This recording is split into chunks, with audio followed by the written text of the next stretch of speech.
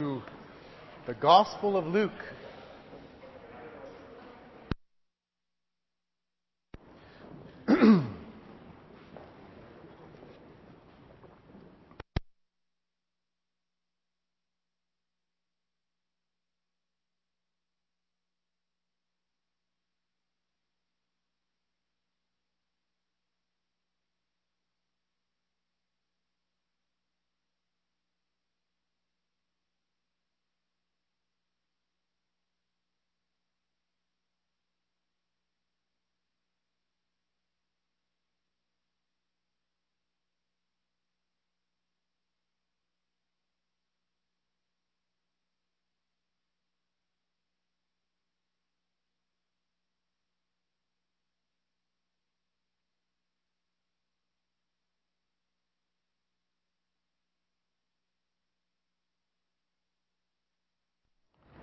Sorry. It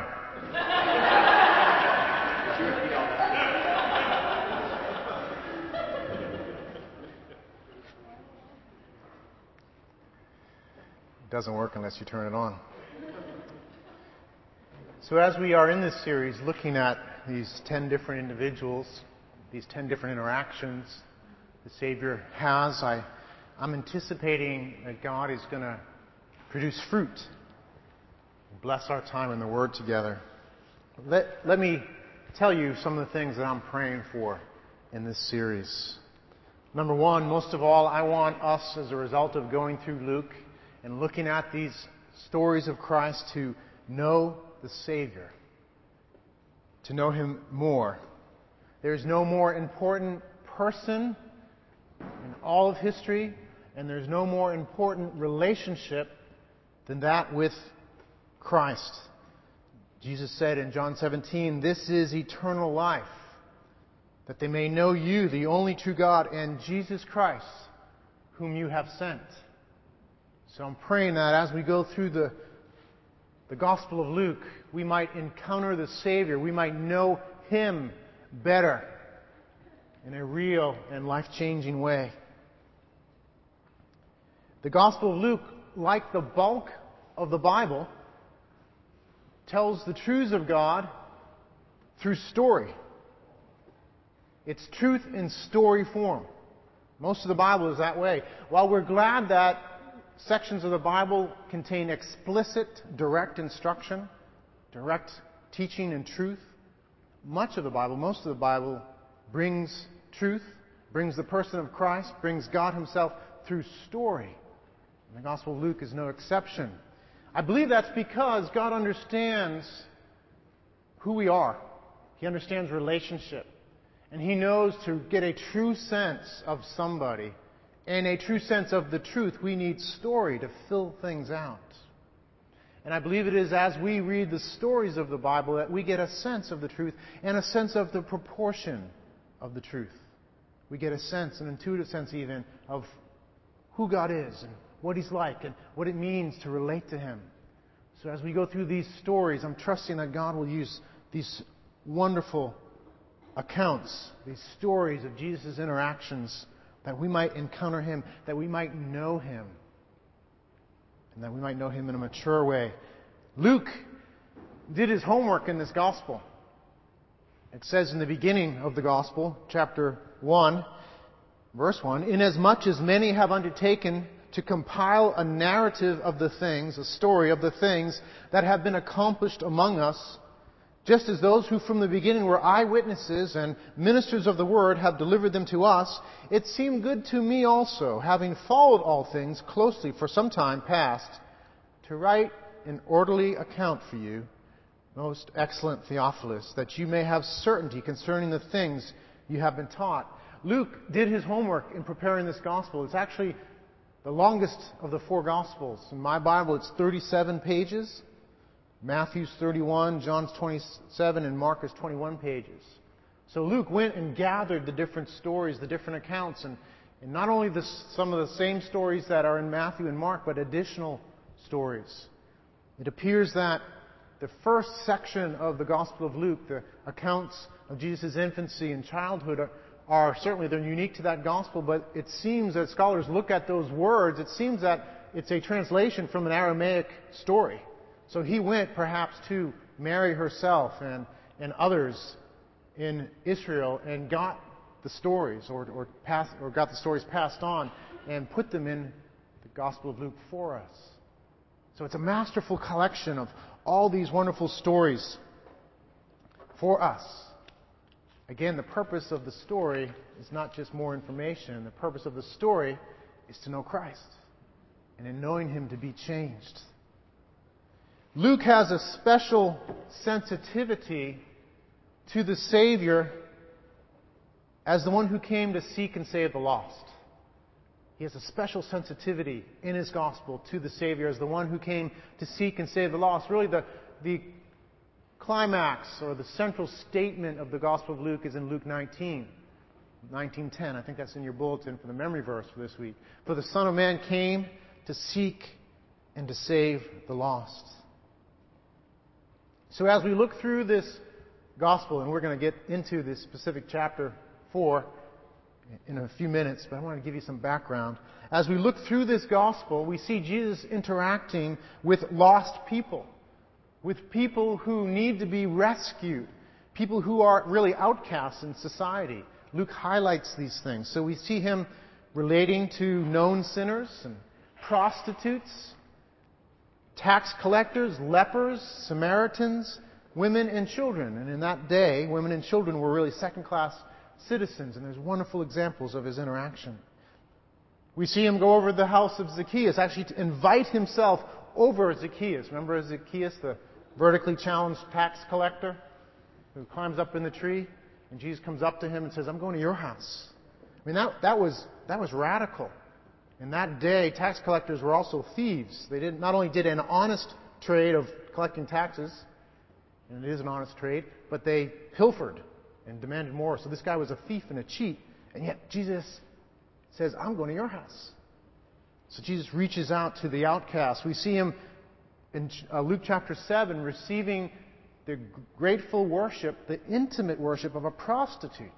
I mean, He allows her to touch Him, to weep at His feet and to wipe His feet with her hair. This is a prostitute, a known prostitute. He's receiving the worship of an outcast, reaching out. We see Him reach out and touch a leper in chapter 5. You don't touch lepers. You don't go near lepers.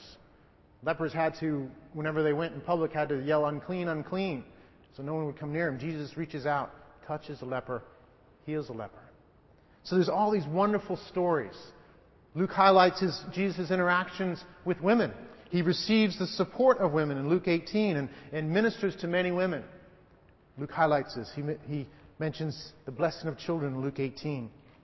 So we see Christ as He really is through Luke as the seeker and Savior of the lost.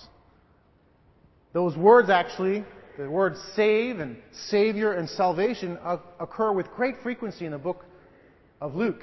Actually, the words Savior and salvation among the four Gospels, those words are unique to Luke. Luke alone uses those words in speaking of the Savior. So I want us to know better this Savior as we go through Luke. And that's one of my prayers.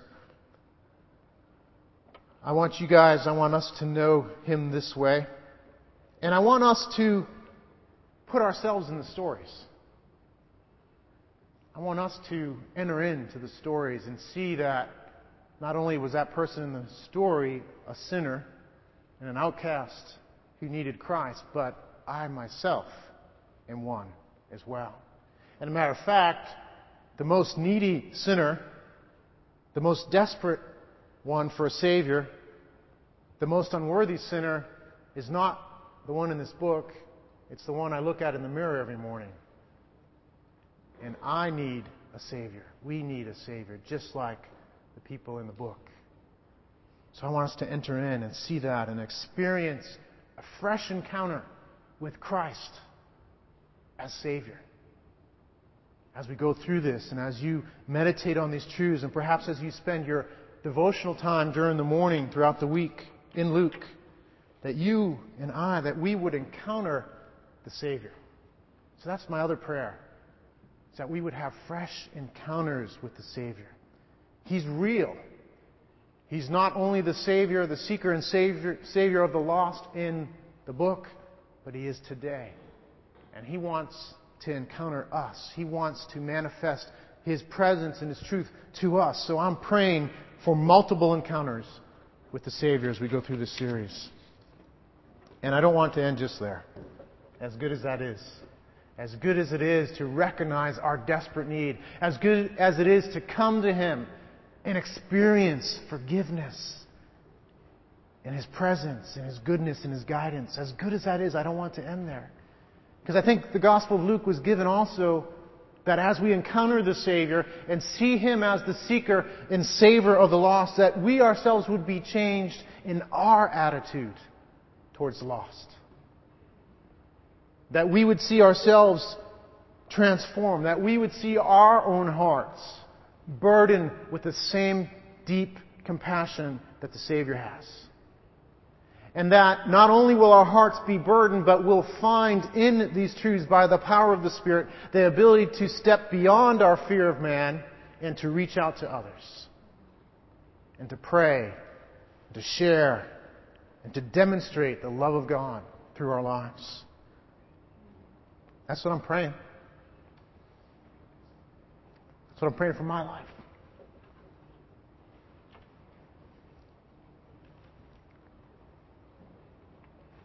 God is able to do that. And the way He does that is through His Word, by the Spirit. And I need this. I need the Savior. I need Him to encounter me.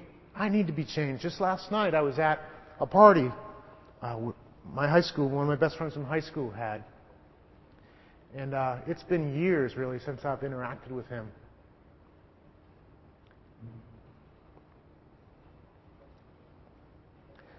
And I was just freshly aware of God's heart for my friends. And my need to be more like Him. My need to be involved in His life and others' lives. And to share the wonderful news that I've encountered and experienced. So, maybe it's just because I'm selfishly wanting to grow myself in these that I've chosen Luke, but I think it's more. I want all of us to be changed by the Savior through His Word, by the Spirit, through this series. And I think He wants it too. I think He's got some things in store for us in this series. We're going to be going through it until just past Christmas time, going through these 10 different people. And I think God's going to work some things. That's my prayer. I trust that it's yours as well. So with this in mind, and as we jump into this text this morning, let's go before the Lord and ask Him for help. Lord, we need your help. Lord, we ask you, God, to come and be here with us, to use your word, to work through your word by the power of your Spirit, Lord God, that you would encounter us, that we would see you afresh, we would see your mercy and your goodness and your kindness, that you are the seeker, ultimately the true seeker, the only seeker of the lost, and you are the Savior of the lost. Lord, may we see you as this, and may we see that we are the lost who need to be rescued. May we have a fresh encounter and fresh encounters with you through this series, oh God, and even today. And Lord, may you change us, Lord. We want to grow. We want to be like you. We want to be agents of your redemptive purposes and plans and activity. Because you have not stopped just with these things in Luke. You're still working, saving many. So use us, God. Change us. And Lord, use this time as we encounter your word by the power of your Spirit through a weak and sinful vessel, Lord, to work these mighty, miraculous things, we pray. Even today. In Jesus' name. Amen. Amen. Let's take a look at chapter 4.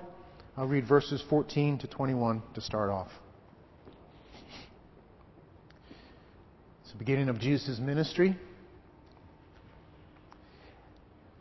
And it says in verse 14, "And Jesus returned in the power of the Spirit to Galilee, and a report about Him went out through all the surrounding country.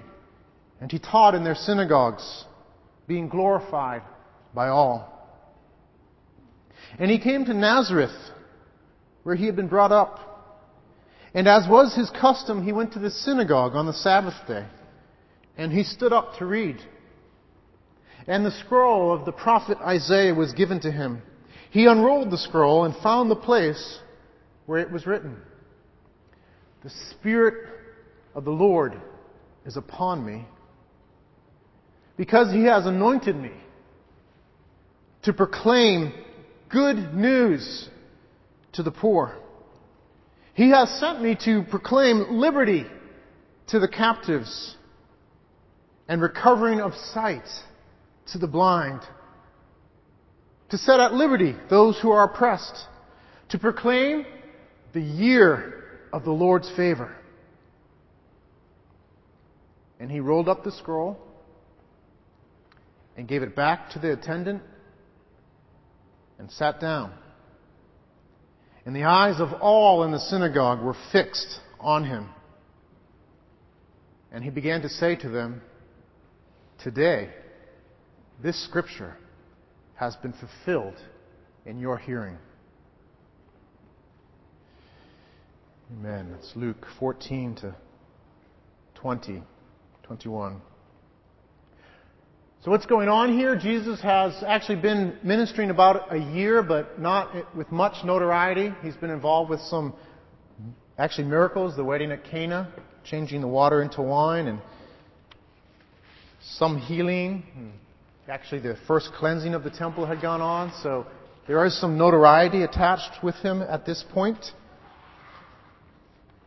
And he's walking in the power of the Spirit. He's already been baptized. He's gone through the temptation. He's coming to Galilee in the power of the Spirit. And he comes to his hometown. Starting his ministry, he comes to his hometown of Galilee. And it says in the text that the news about him had gone ahead and all were glorifying him. There was wide acclaim attached to his name. People were hearing about it in his hometown. His neighbors and the people he grew up with were hearing about Jesus doing all this stuff. And he shows up in the hometown. And it's a Sabbath day. And he's there in the synagogue. The synagogue he probably had grown up going to, with the elders that he had known since he was a boy, and the neighbors, his peers, all there in the synagogue. Listen how Alfred Edersheim describes it. "Sabbath morn dawned, and early he repaired to that synagogue where as a child, a youth, a man, he had so often worshipped, and the humble retirement of his rank, sitting not up there among the elders and the honored, but far back. The old well-known faces were around him. The old well-remembered words and services fell on his ear. How different they had always been to him than they were to others, with whom he had thus mingled in common worship. And now he was again among them, truly a stranger among his own countrymen.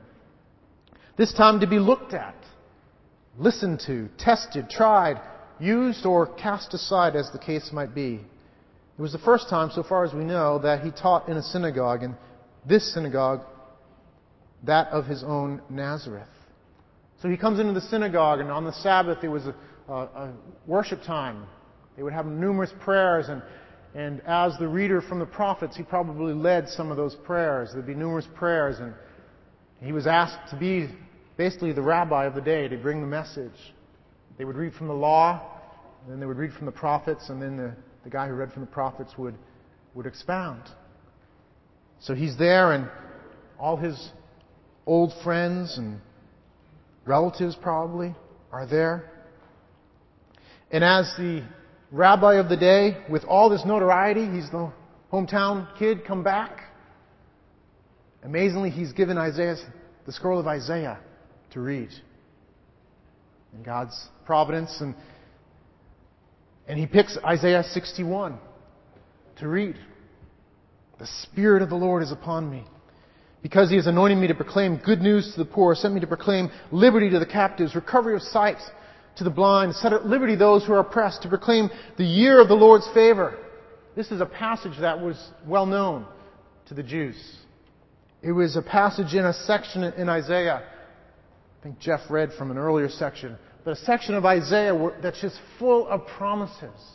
And these were promises made to the people of Israel in the time of Isaiah through his prophetic ministry in a time when Israel was being disciplined for their sin. And ultimately they were exiled. And for Israel, that was the ultimate punishment, to be set apart out of the promised land, away from the presence of God. And so God made promises to them in this section in Isaiah. And so there's just these pregnant promises of redemption, these full promises of redemption here in Isaiah 61 being one of them. And not only a promise of redemption from their exile and their discipline, but ultimately a promise of full redemption from sin. And a promise of a future Messiah, a future deliverer who would come. And so Jesus picks this one to read.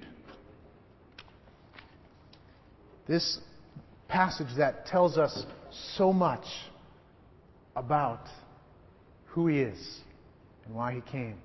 And Luke chose this episode to highlight and to put at the beginning of the description of Jesus' ministry so we would understand who He is, what His ministry is about. And so He reads it, and He would have read standing up, and then the teacher would actually sit down when it was time to teach. I kind of like that idea, sitting down, but I don't know. I've heard you pay attention better when you stand, so I probably need to stand to keep my train of thought better. But anyhow, he would sit down, so he reads it.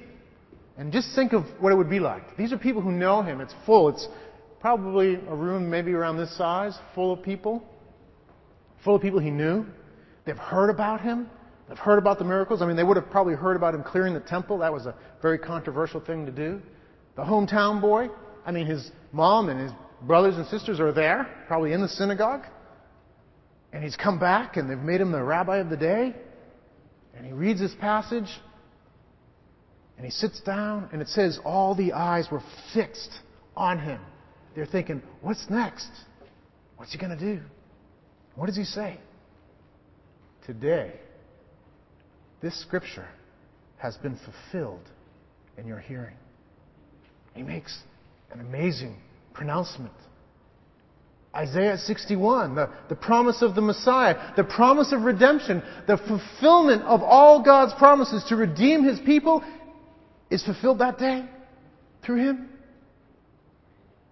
And then he went on probably from there to give a message or whatever, and there's some interactions that go on. But it was a bold, amazing statement that he made.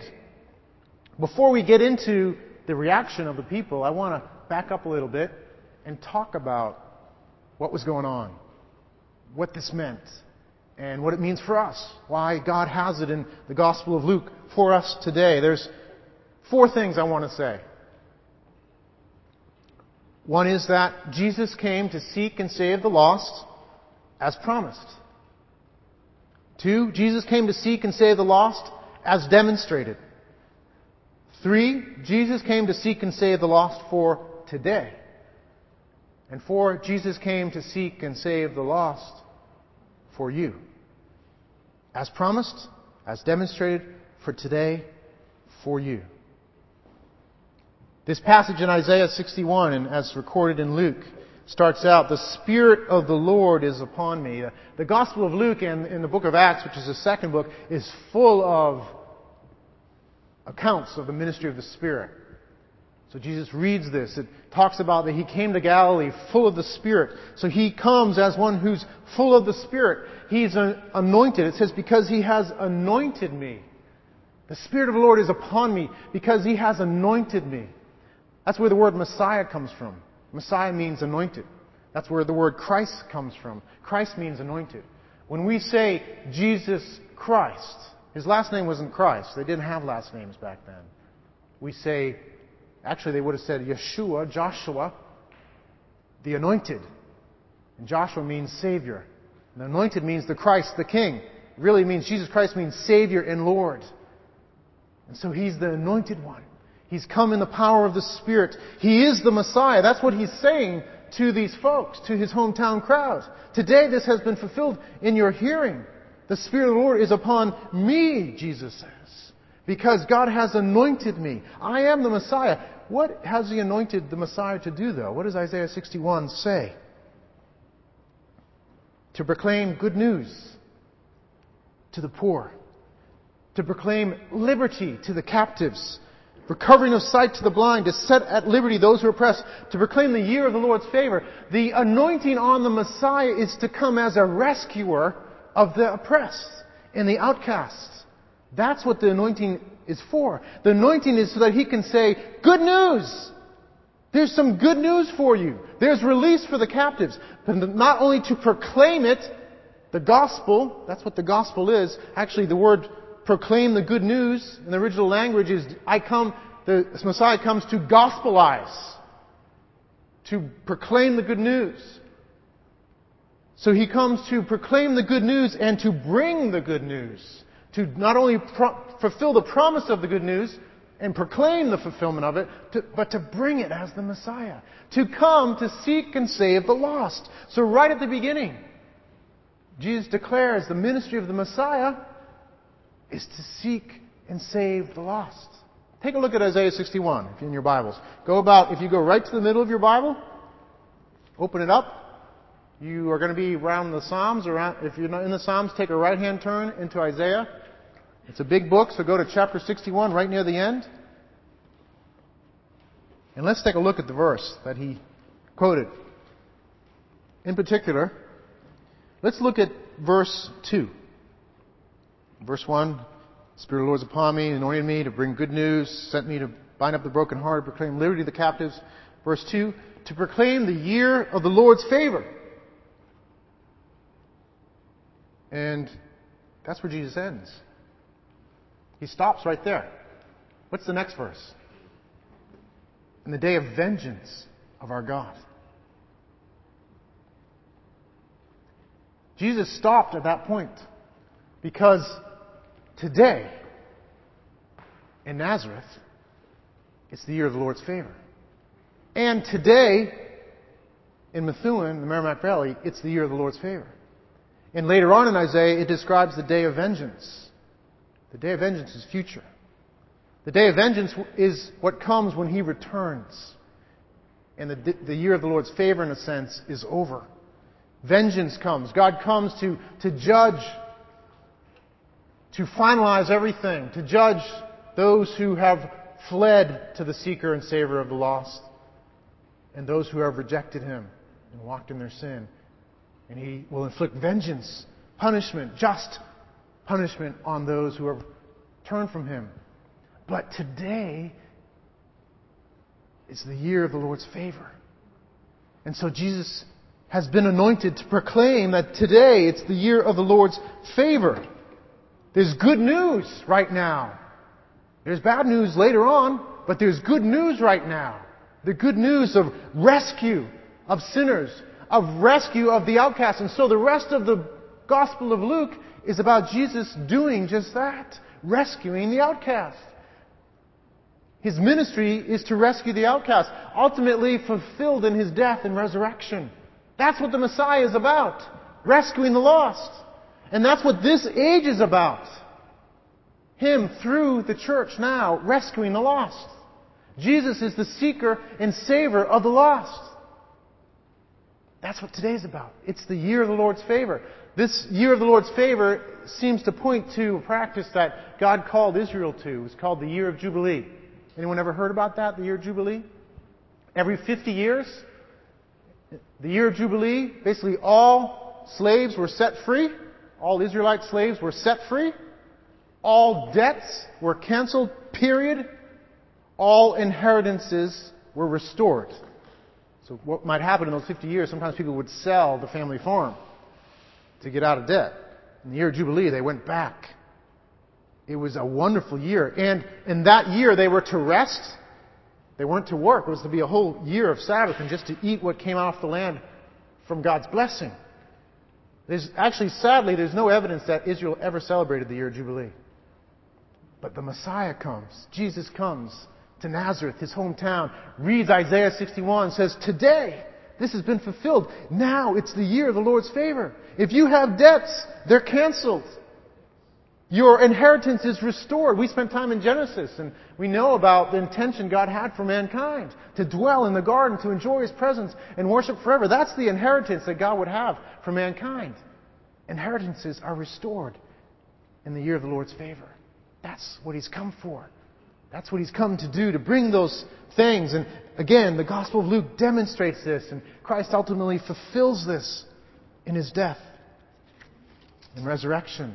And the question for us today and through this whole series is, do you need somebody to cancel your debts? And some of us probably need it financially. But there's a greater debt the Bible speaks about, the debt of our sin to God. And He comes as the seeker and savior of the lost, to come to those who are in debt. The debt of sin against the holy God, a good God. No excuse. To cancel that debt through His death and resurrection, and to restore our inheritance. And the question again for us is, are we those who need such a Savior to come and to cancel our debts, to grant us an inheritance that we have squandered? I trust we are. So He came according to the promise of Isaiah 61. To seek and to save the lost, as the Anointed One, as the Messiah, to accomplish this purpose. Yes, there is a future time when He will judge the living and the dead. He will judge everybody. The day of vengeance is future. But now it's the year of the Lord's favor. Now it's the day of salvation. Now we can come to Him daily as the Savior and as Lord. Now we are to proclaim the good news to all, that they might come and experience this. And we know, again, seen through Luke, he demonstrated this. Ultimately, His death on the cross fulfilled this. He said, "For even the Son of Man did not come to be served, but to serve, and to give His life as a ransom for many." In order to pay that debt, someone had to pay it. There's a debt. Wages of sin. What we pay for sin is death. Separation from God. God's just. He has to do it. He's good. He's declared it from the beginning. And we know it in our own hearts, intuitively. The wages of sin is death. Separation from God. And ultimately, eternal separation from God. There's punishment. Someone has to pay the debt. Christ on the cross paid our debt. He went to the cross, bore our sins, paid God's just requirements for it. So that all who come to Him, turning from their sin and saying, "I need a Savior. I need someone to rescue me, to get me out of this. I'm a sinner and I don't want to be a sinner. I want to follow You." For each one who comes in the Gospel of Luke, each one who comes today, there's forgiveness. And there's an inheritance awaiting us. Of walking with Him, experiencing this eternal life now, of knowing Him and walking in His ways, and a future of doing that forever and enjoying Him forever. He demonstrated that through His death and resurrection. The Gospels actually go through the ministry of Christ, His 2 years or 3 years, and hit on stories, and then spend a disproportionate amount of time talking about the last week, because that is such an important aspect of the Messiah's mission. To come to seek to save the lost. So He's come to seek and save the lost as promised. He's come to seek and save the lost as demonstrated, and we will see it demonstrated more and more as we go through Luke. He's come to seek and to save the lost for today. The Gospel of Luke uses this phrase "today" throughout the Gospel. Jesus says, "Today, this Scripture has been fulfilled in your hearing."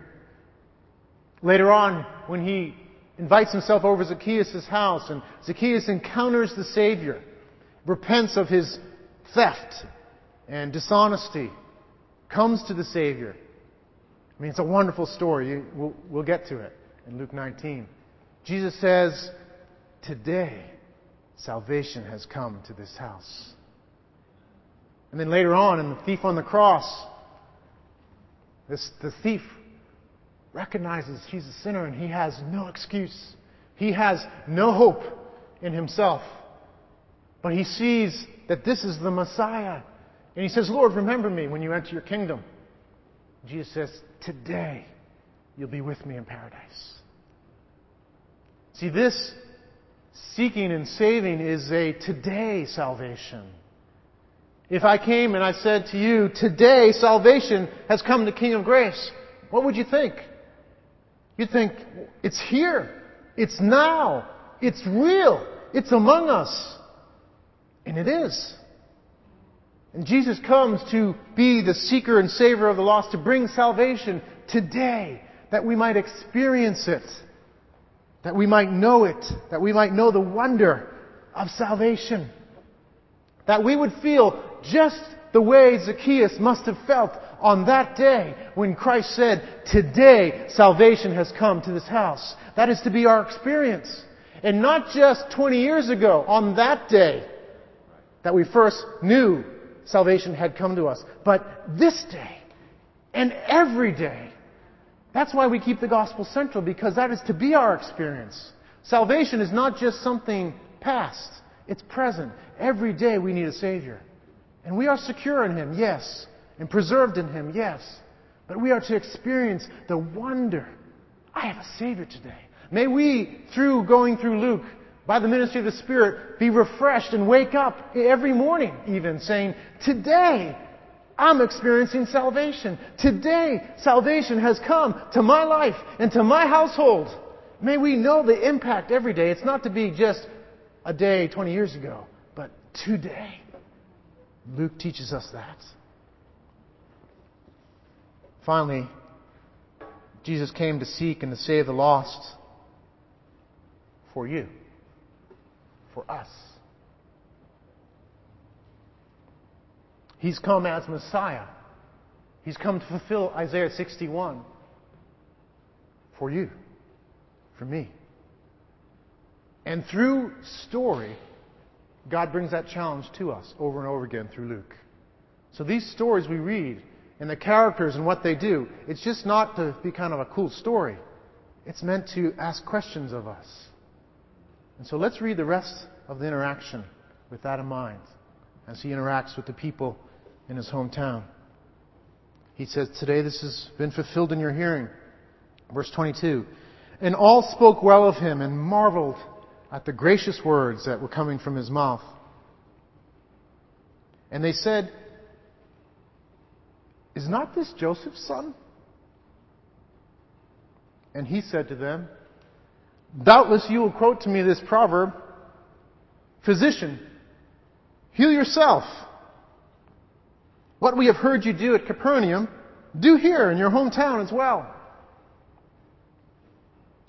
And he said, truly I say to you, no prophet is acceptable in his hometown. But in truth I tell you, there were many widows in Israel in the days of Elijah, when the heavens were shut up 3 years and 6 months, and a great famine came over all the land. And Elijah was sent to none of them, but only to Zarephath in the land of Sidon, to a woman who was a widow. And there were many lepers in Israel in the time of the prophet Elisha, and none of them was cleansed, but only Naaman, the Syrian. When they heard these things, all in the synagogue were filled with wrath. And they rose up and drove him out of the town and brought him to the brow of the hill on which their town was built, so that they could throw him down the cliff. But passing through their midst, he went away. What a tragedy.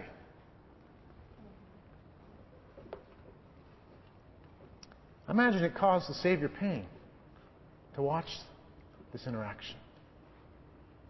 To watch the response of his hometown. Perhaps his dear friends. They basically said, isn't this Joseph's boy? I mean, who does he think he is? Are you really such a big shot? Do it here.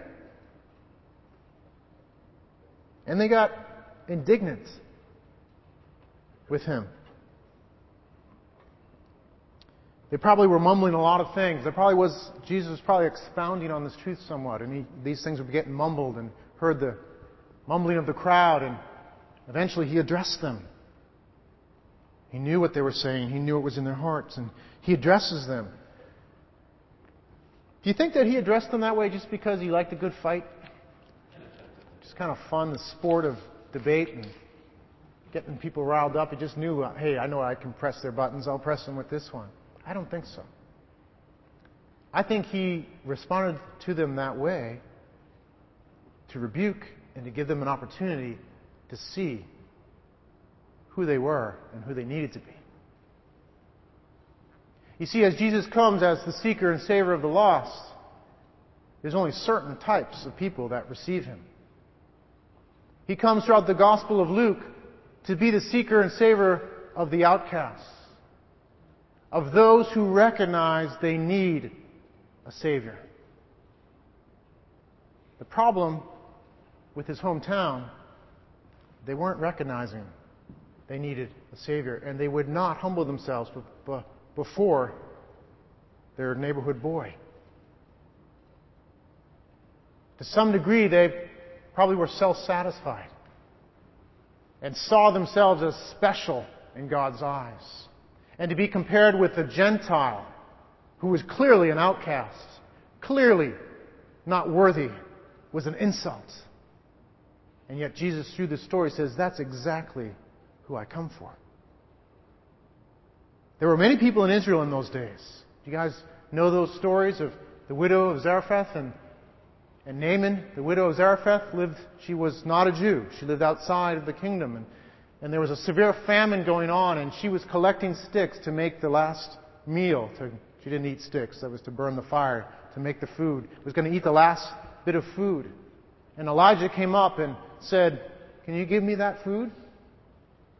And she said, this is our last meal. I'm making it for my son. We're going to die. And Elijah says, don't fear. Make the meal for me. And then God's going to provide for you. And she did. Made the meal for Elijah. And then God basically kept on filling their bowls of flour and oil throughout the whole famine. Blessed them. She came in faith and humility, giving preference to Elijah and really to the God of Elijah. God was interested in saving such an outcast who came to Him in humble faith. The story of Naaman. Naaman's a general in an enemy territory, actually. And he's got leprosy. And his servant is a Jew and says, hey, there's a prophet, Elisha, God uses to heal. And so he goes to Elisha. Actually, Elisha doesn't even come out of his house. He said, go off and cleanse yourself, dip yourself in the Jordan 7 times. And Naaman, he's a general. He's a big guy. And he gets irate. What? We got rivers in my hometown in my home kingdom that are way better than the Jordan. What's this about? And he's ready to leave and go back home. And the servant says, please do this. Please, it's just dip it in the river. It's not a big deal. So Naaman humbles himself, dips himself in the river 7 times. The 7th time he comes out, his skin is like that of a young boy, refreshed. He humbled himself. Jesus is telling these stories to get at the people in His hometown and to say, you need to be like this. God comes to outcasts who recognize their need. Your position as Israelites is not your security. What is your security is your recognition that you need a Savior, and you run to Him. And they won't receive it. They get angry. And it's sad to see how angry they get. They go to drive Him out of town. Not only that, but mob violence to take Him and throw Him off a cliff. And somehow Jesus escapes through their midst. We don't know. He's able to escape through their midst. What a tragedy. They rejected the Savior. This story, again, is here for a reason. It's here to teach us something today. What sort of people does the seeker and savior of the lost come to? What sort of people find Him to be the Messiah? Those who recognize they're outcasts. Those who recognize they need someone to rescue them. Those who are humble, like Naaman. Those who place their faith in another, like the widow. Jesus does not come to rescue the self-satisfied. He does not come to rescue the self-satisfied.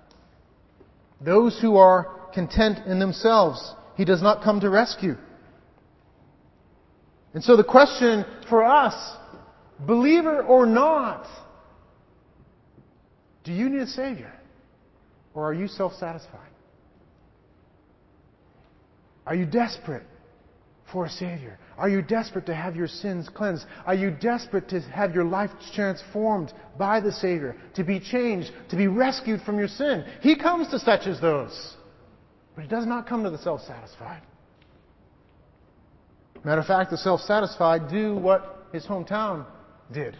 They reject Him. Matter of fact, their rejection might even get so intense that they would, if He were around, try to kill Him. The self-satisfied find Jesus insulting. They find Him insulting because He's come to rescue the outcast. He's come to rescue those who don't have a chance. He's come to die for their sins on the cross. That is insulting. Because what it says is, you are a sinner who deserves death and separation from God. We don't like to hear that. But to those who humble themselves and recognize, yes, it's true. I'm a sinner. I need Him. If the band could come up as we get ready to close. For me, I remember when I was in high school, and I was a pretty devout religious person. I was brought up Roman Catholic, very devout. Went to Sunday school through high school. You didn't have to back, or you still don't have to, past 9th grade. I kept on going. I don't know why. But I remember one Sunday afternoon or evening it was actually, they had a group come and share their testimonies. And there was one young man, probably a few years older than me. I was a junior in high school, I think. And he got up there and he talked about all the trouble he had been in, on drugs, criminal trouble, different things. And he talked about how Christ had come and changed his life and rescued him. And sad to say, at that moment, I was like the Nazarenes. I said, what a loser. What a loser. I mean, he's in trouble. He's getting in trouble with the police. He's doing drugs. He's running with the boys. You know, what an idiot. That sort of guy needs a Savior. And I was right. Sadly, I didn't look at my own life and recognize I was doing the exact same stuff. The exact same stuff. I was like the Nazarenes. I was self-satisfied. If someone said, Paul, do you want to hear about Christ? I would have said, no, I'm all set. I wouldn't have recognized that I needed a Savior. As we go through Luke, I want us to recognize we need a Savior. We need someone to rescue us. I want us not to be like I was at that moment, but by God's grace later on. I mean, what a contrast. Within a year, I was a blubbering mess when I came to know Christ. It was embarrassing.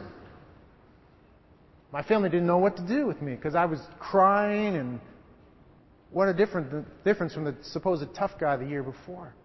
But that's the sort of person the Savior comes to. That's the sort of person that He seeks and saves, those that recognize they need a Savior. They need hope. They need help. And so for us, the question is, do you need a Savior? Are you more like the widow and Naaman or like the Nazarenes?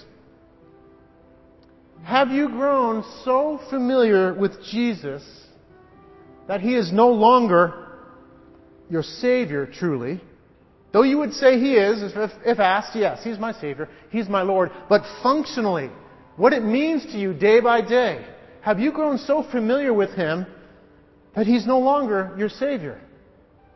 He's just a normal part of life. He's just another commodity in your life to be accessed when you need it, when you need Him. Nothing wrong with coming to Him when you need Him. But is that all He is? Or is He, for you, the one who comes to rescue you in your desperation? The one who comes to rescue the outcast? Who rescues the sinner? The one who needs Him? That's what He wants for us. That's what He wants through the Gospel of Luke. He wants us to come to Him that way and be changed and experience a freshness in our salvation, and the same freshness to impart a zeal to tell others about the Savior. Because they need Him too.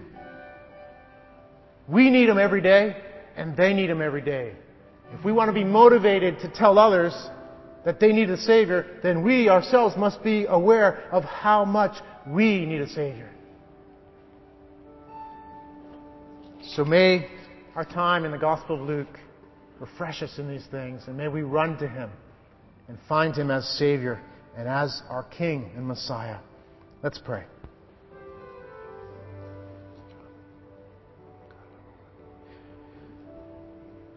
Lord, we just ask You to come and do this, Lord. We ask You, Spirit of God, to minister among us and to Your people, to take the truth in Luke, the truth of Your Word, O God, and in power touch our lives and our minds, our hearts. That Jesus, every morning, we might say, today, salvation has come to my life. And I am so glad that Jesus is the seeker and savior of the lost, because I'm lost without Him. But He's come and He's rescued me. I'm forgiven. I belong to Him. I'm so glad. And I want to be like Him. And I want to tell others the good news. So do these things, we pray, O God, for Your glory, because You're good. In Jesus' name, amen. Amen.